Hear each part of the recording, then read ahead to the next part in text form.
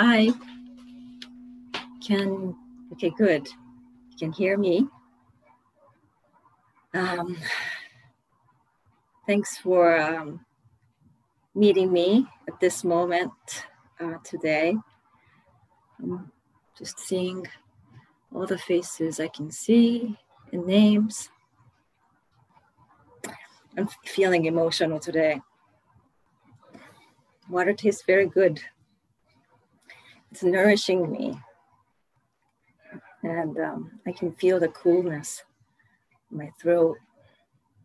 So actually it's reached right here already. It's very fast how water travels.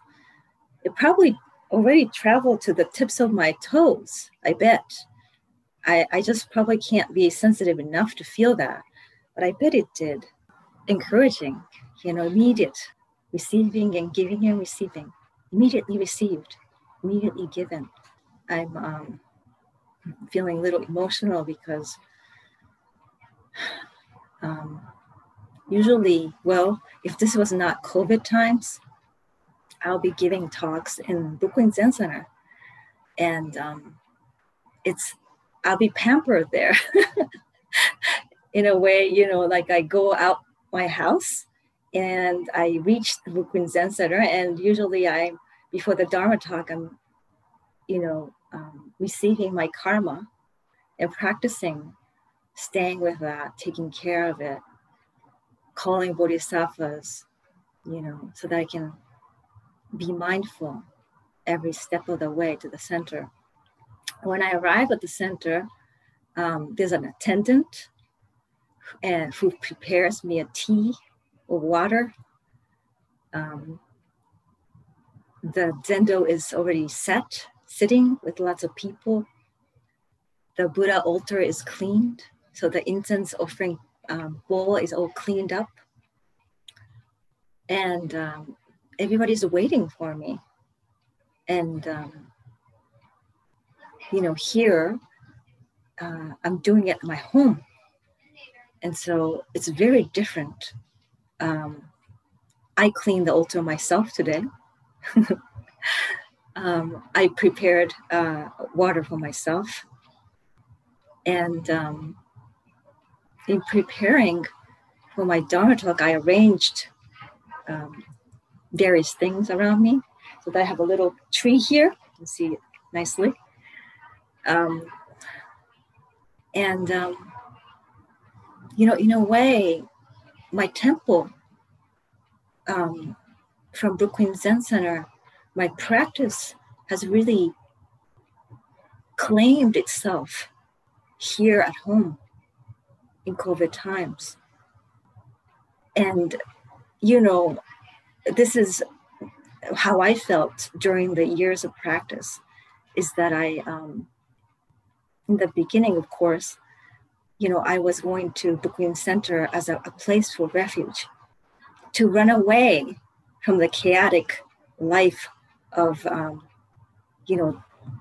these karmic arisings that happens in my personal relational lives.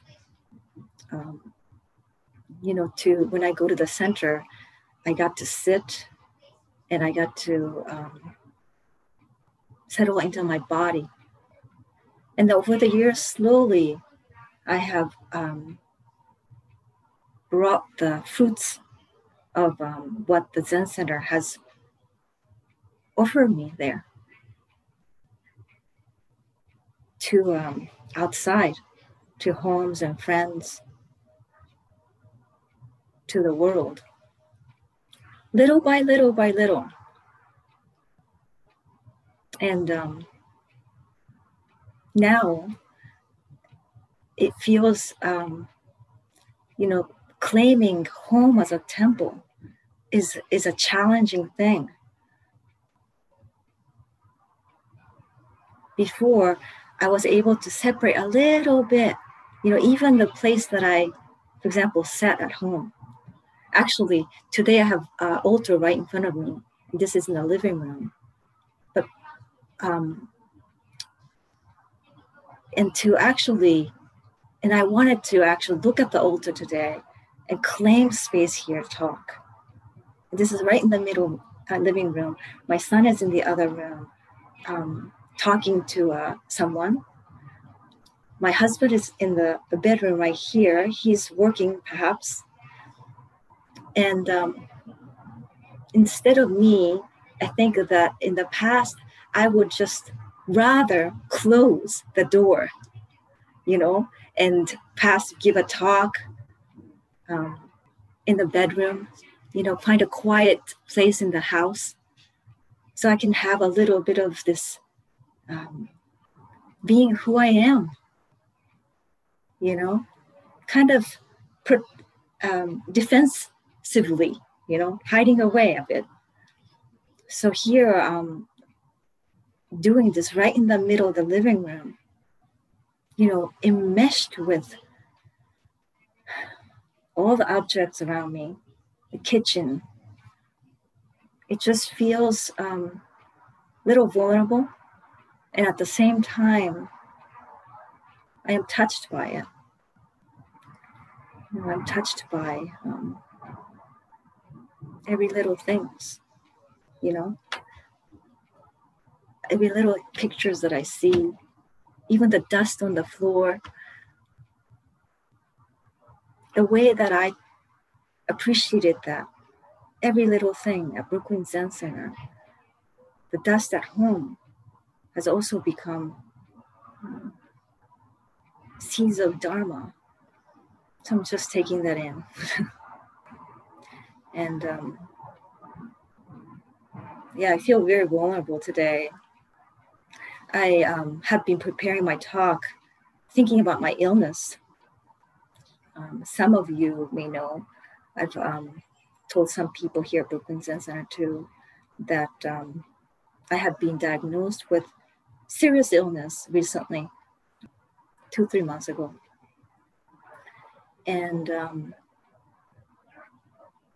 I wanted to share with you how I have been practicing with this illness. And I've been thinking about what to share, and it's funny because nothing's really changed in my practice. Today, I'm feeling good. I'm a little tired. I can feel right now, maybe a little around here in parts of my body. And my practice has just been that, to see what's in front of me, what's arising in this moment, one at a time. Just like how people who clean the altar would dust off one at a time. My practice has just been that. And that's something that we all learn, as we come to the center, as we come to this practice, is to, to receive something one at a time. And we start with sitting, and we recognize what comes in our mind, and we take care of it one by one. It's not very easy to do, especially feelings that are very unpleasant and painful. And with my illness, there has been painful things. Type of illness that I have is unknown in a lot of ways, how the prognosis will be. So practicing with unknown, how that feels in the body when you receive something unknown. Definitely a sense of fear, definitely a sense of tightening in our bodies. And for me, the big thing was grief, because I took granted what I had, which is I thought it was a infinite energy. Every time I go to sleep, I'm tired, but next day I get up and I'm not tired, miraculously, and I took that for granted. So the grief, that came with that loss of feeling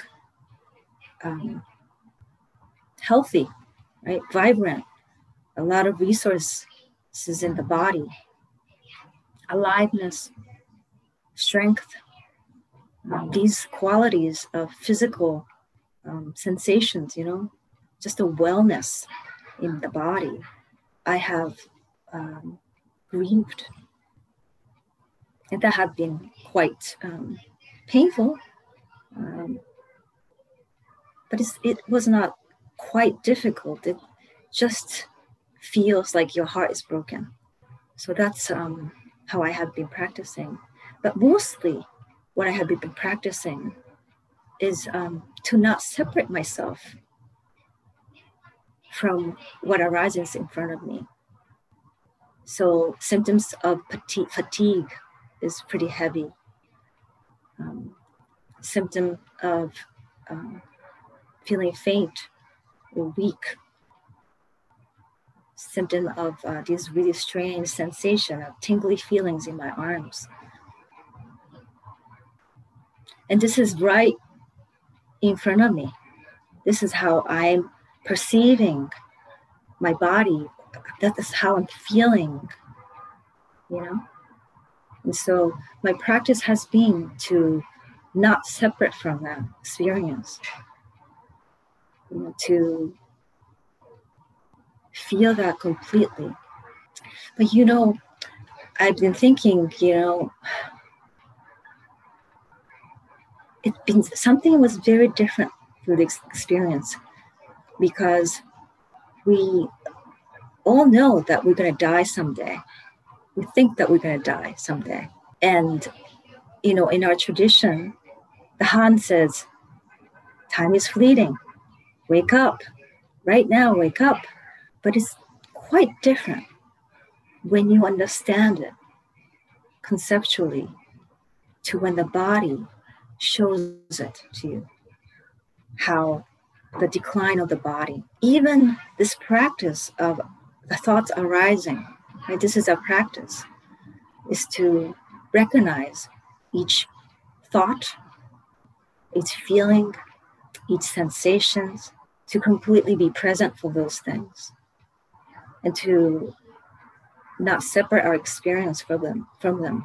And eventually, as we practice like this with Zazen, it comes and it goes. It comes and it goes, like waves. Sometimes it's a big wave and we get swept away, by maybe sense of maybe huge rage. We get swept away.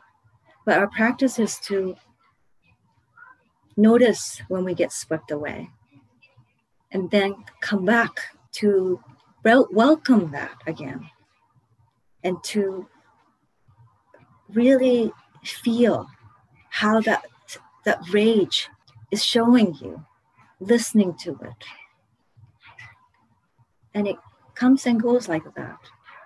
So we learn impermanence in that way. But with this illness, there was something that happened that was quite different, which was that because of this energy that I can really palpably feel, that I can feel, I see, for example, my hair has been shedding more. My skin has been very dry, like it's never been. And it just, you can kind of see that, feel, viscerally feel that your body is, the cells, there is dwindling, something going, right?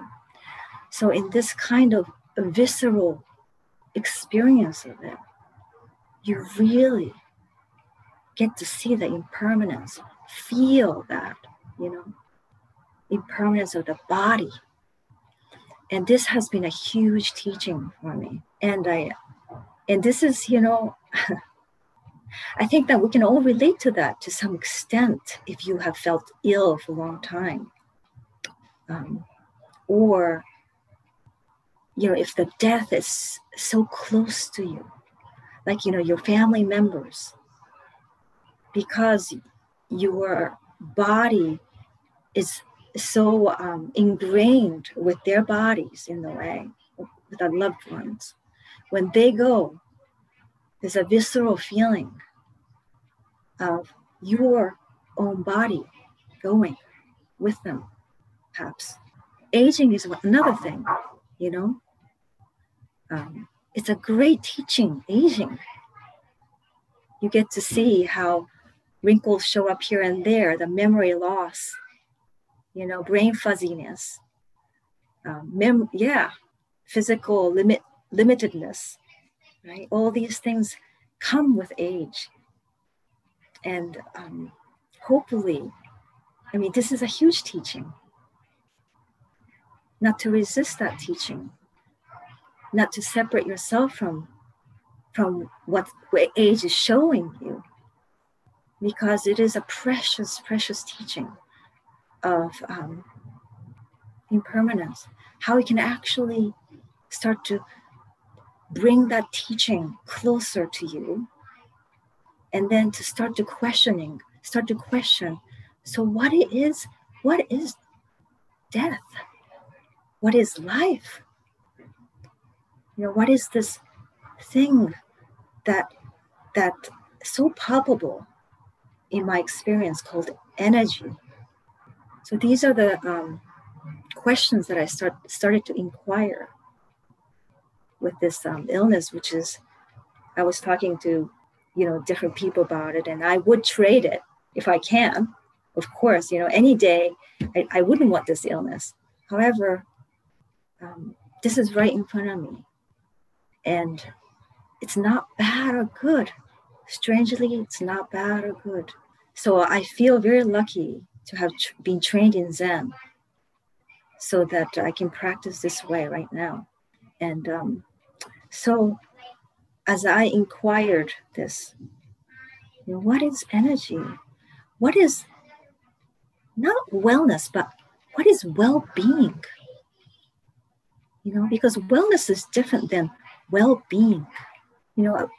This was another question, because as I have been practicing Zen, one of the things that I really hooked me to this path is that, with sitting Zazen, especially, when we go through long retreats, longer sitting, something starts to arise. Something starts to become clear and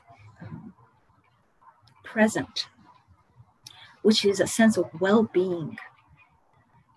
This well-being that your body feels rested. This well-being that your body, of course, but as your mind too, rested. The well-being that feels grounded, right? Like the root of the tree, connected to the earth. The well-being that feels open to other beings.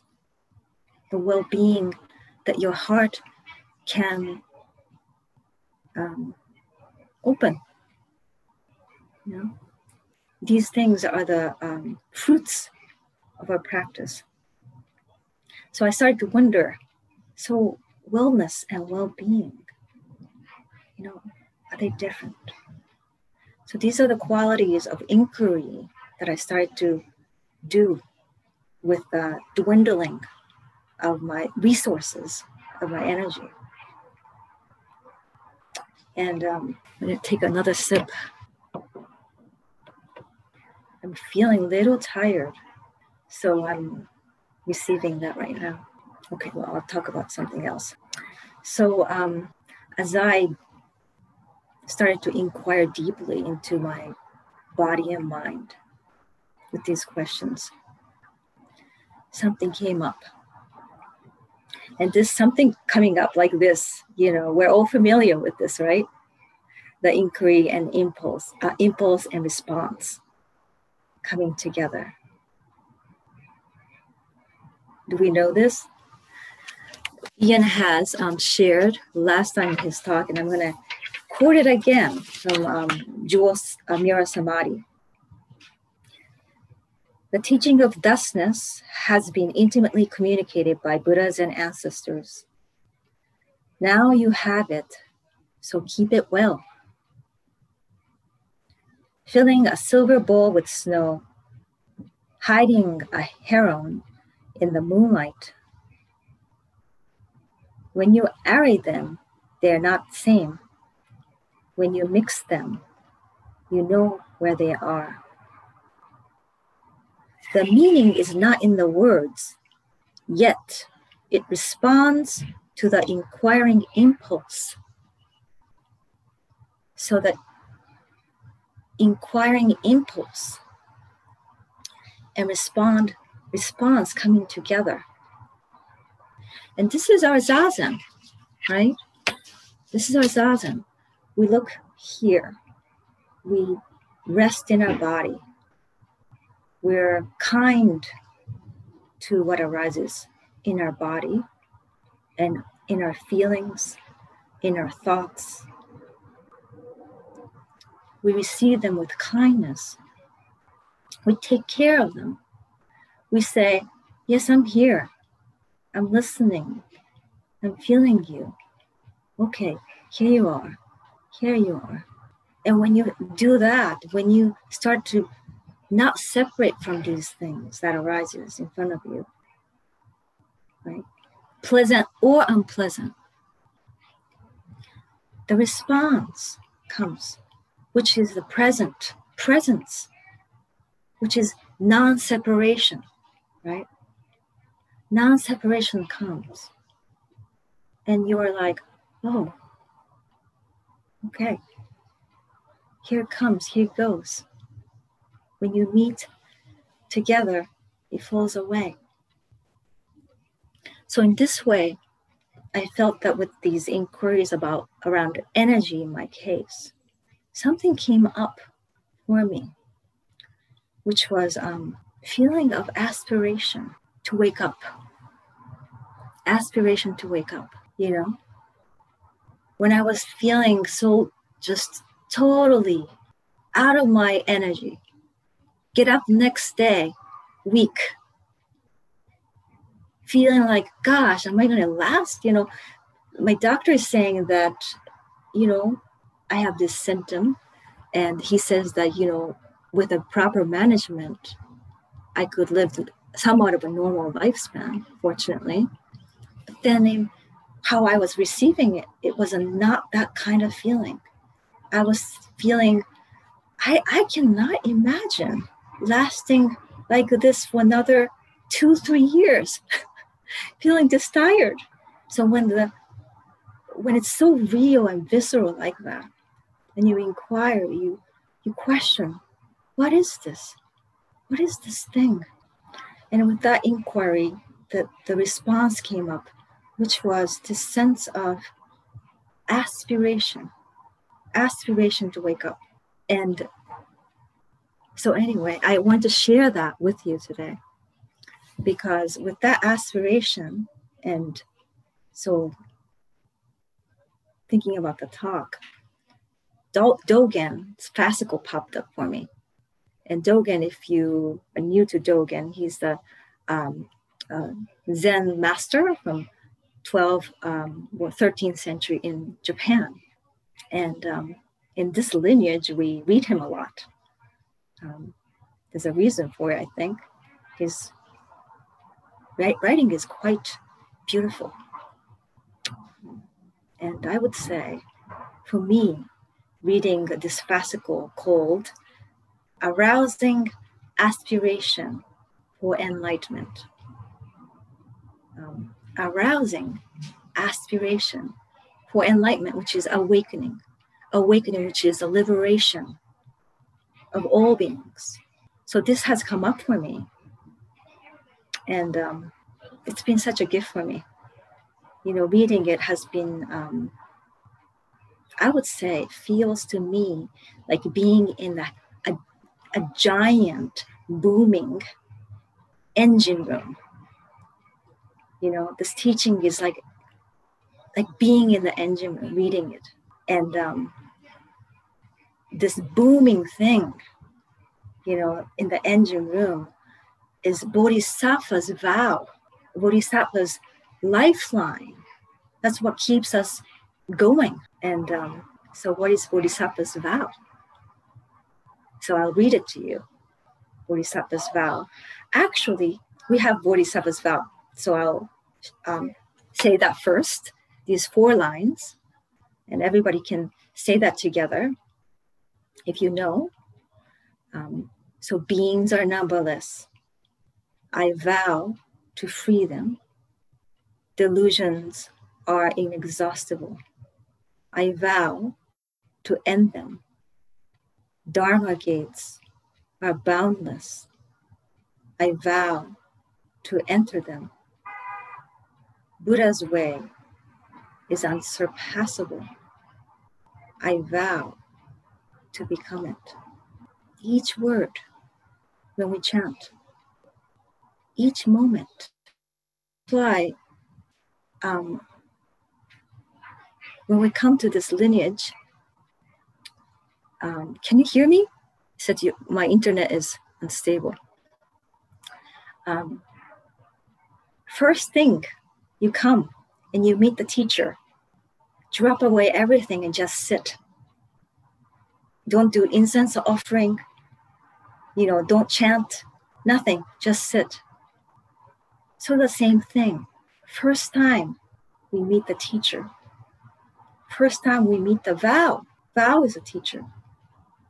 We devote all of ourselves to this.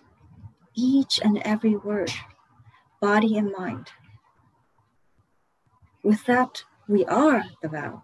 So what really spoke to me about this fascicle is this line, which is the first vow that we chanted.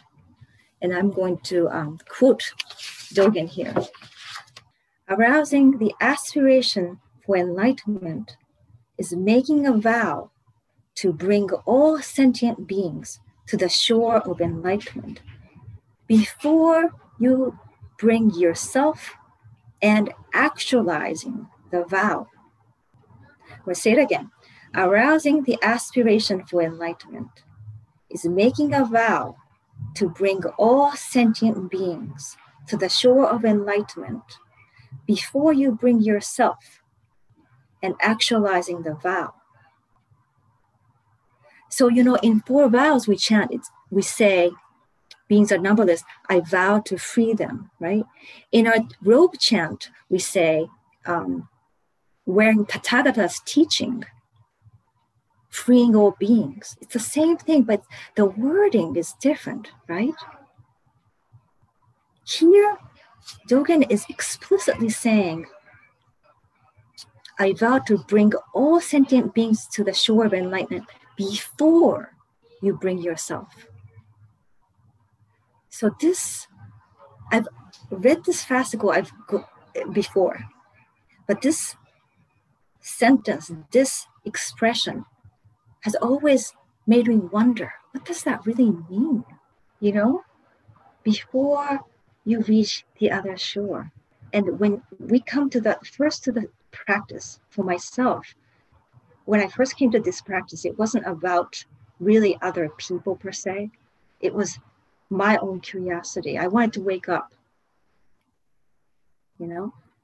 I wanted to sit and see what that means to wake up.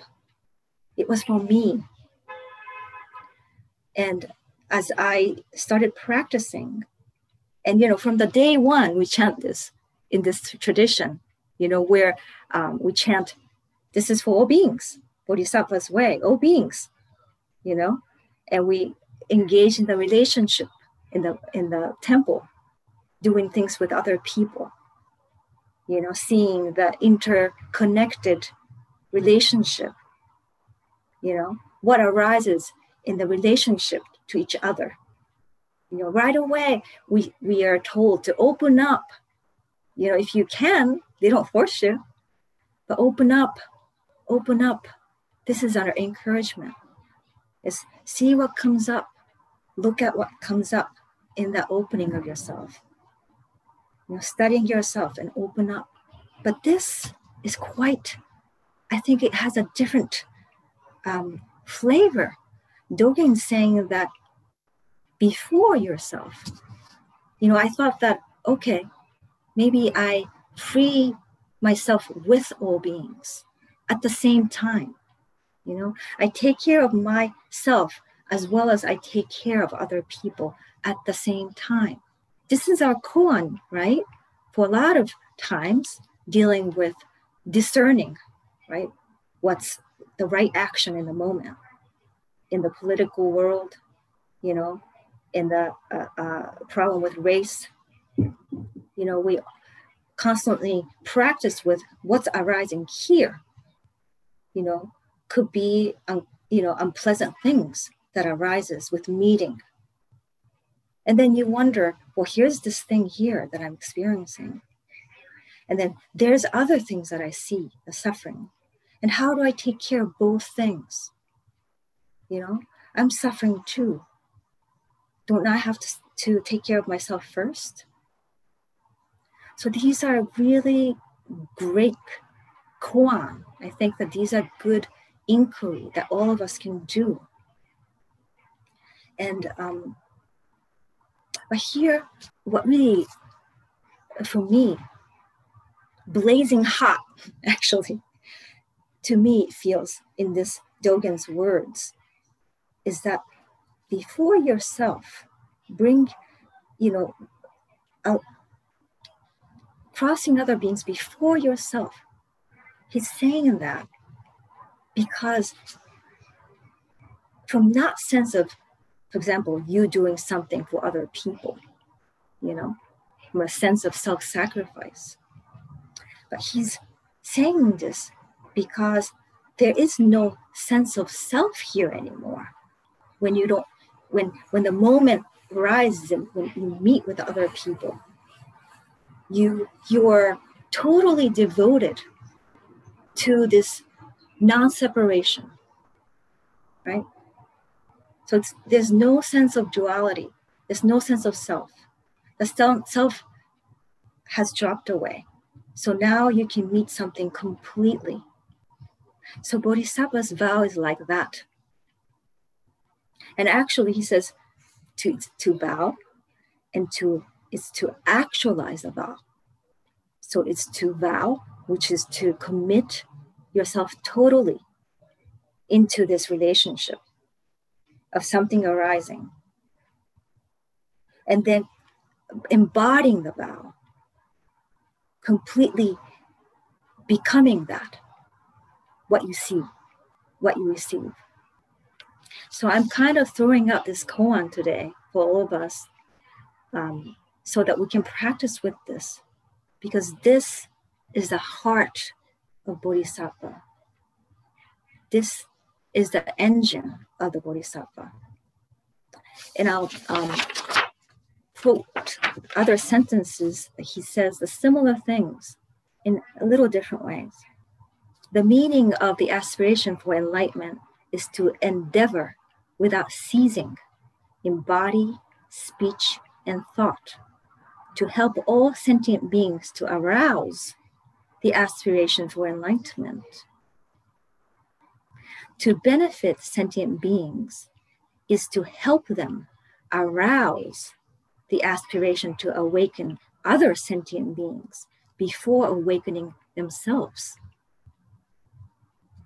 So from these, I get that. Do you get this image of Bodhisattva aspiring to awaken other beings before oneself? And in doing so, one is aspiring other people to aspire to cross other beings before they wake up. It's kind of like a circular, if you know the Enso, right? Enso is this kind of round, People who don't know what Enso is, here's the Enso right here. In Zen, you see this kind of thing, right? The signature of Zen. But this is it, is this continuous, non-ending lifeline of aspiration, arousing of aspiration, aspiring and arousing and aspiring and arousing and aspiring and arousing. And it keeps going on and on and on and on. For the benefit of all beings, to liberate all beings, to take care of all the sufferings of the world, to not turn away from death, from illness, from iniquity. And this felt so encouraging to me. This sense of non-ending Bodhisattva vow. This is Bodhisattva's heart. And you know what Dogen says? Dogen says that it's very difficult to keep this intact. I'll quote here. Bodhisattvas, he says, keep practicing this way, aspiring aspiration, for countless time. They say there is a word for that, the eons, long time without ceasing, constantly working. And actually Dogen quotes here. The Buddha said, what is the one thing that Bodhisattva guard, protect? It is the aspiration for enlightenment. Bodhisattvas, great beings, always endeavor to guard this aspiration for enlightenment. Just as people in the world protect their only child. It is like a one-eyed person protecting the working eye, or people traveling in vast wilderness protecting their guide. Bodhisattva guard the aspiration for enlightenment in this way. So they protect this heart of this engine, right? By practicing it, by aspiring, arousing it continuously. Warm hand to warm hand, we say in this lineage, from the teacher to the student, to the practitioner to the practitioner. And he says also that it is very hard to ripe. So it's not an easy thing. We need to protect it. We need to guard it. And in guarding it, we're protected. As we practice the aspiration, we protect ourselves. We protect our hearts together. Okay, I'm very thirsty. And let me just have a drink. I'm just going to end with this writing. This is called Ju Ryo. Ju. Dogen uses this word when he talks about the timeless activity of Bodhisattva. Ju Ryo. Ju comes from, it means, in Japanese, it means a celebratory things, a word that celebrates. It's funny, we use this for sushi too, and there's another word for shi. I think because perhaps that the sushi is cooked on the occasion where it's celebratory, perhaps, in olden days. But it's something celebratory, Bodhisattva's activity, this whole cycle of arousing aspiration before to cross the liberation, to the shore of liberation before others. Crossing that then before yourself. Right? So this word on the top, it's an image of an old man with a crooked back, with a cane, And on the bottom is, this is basically, it doesn't look like it, but it comes from the path of rice fields. So with this, in its meaning, it has this kind of longevity. You know, it's a celebratory thing, longevity. It's a celebratory word. So I just wanted to show you this because this is our lifeline, you know, celebratory, joyful, celebratory. Effortful, yes. We need to take rest a lot. Be kind to ourselves. But it goes on. So I hope that we can protect this and be protected by this. Thank you.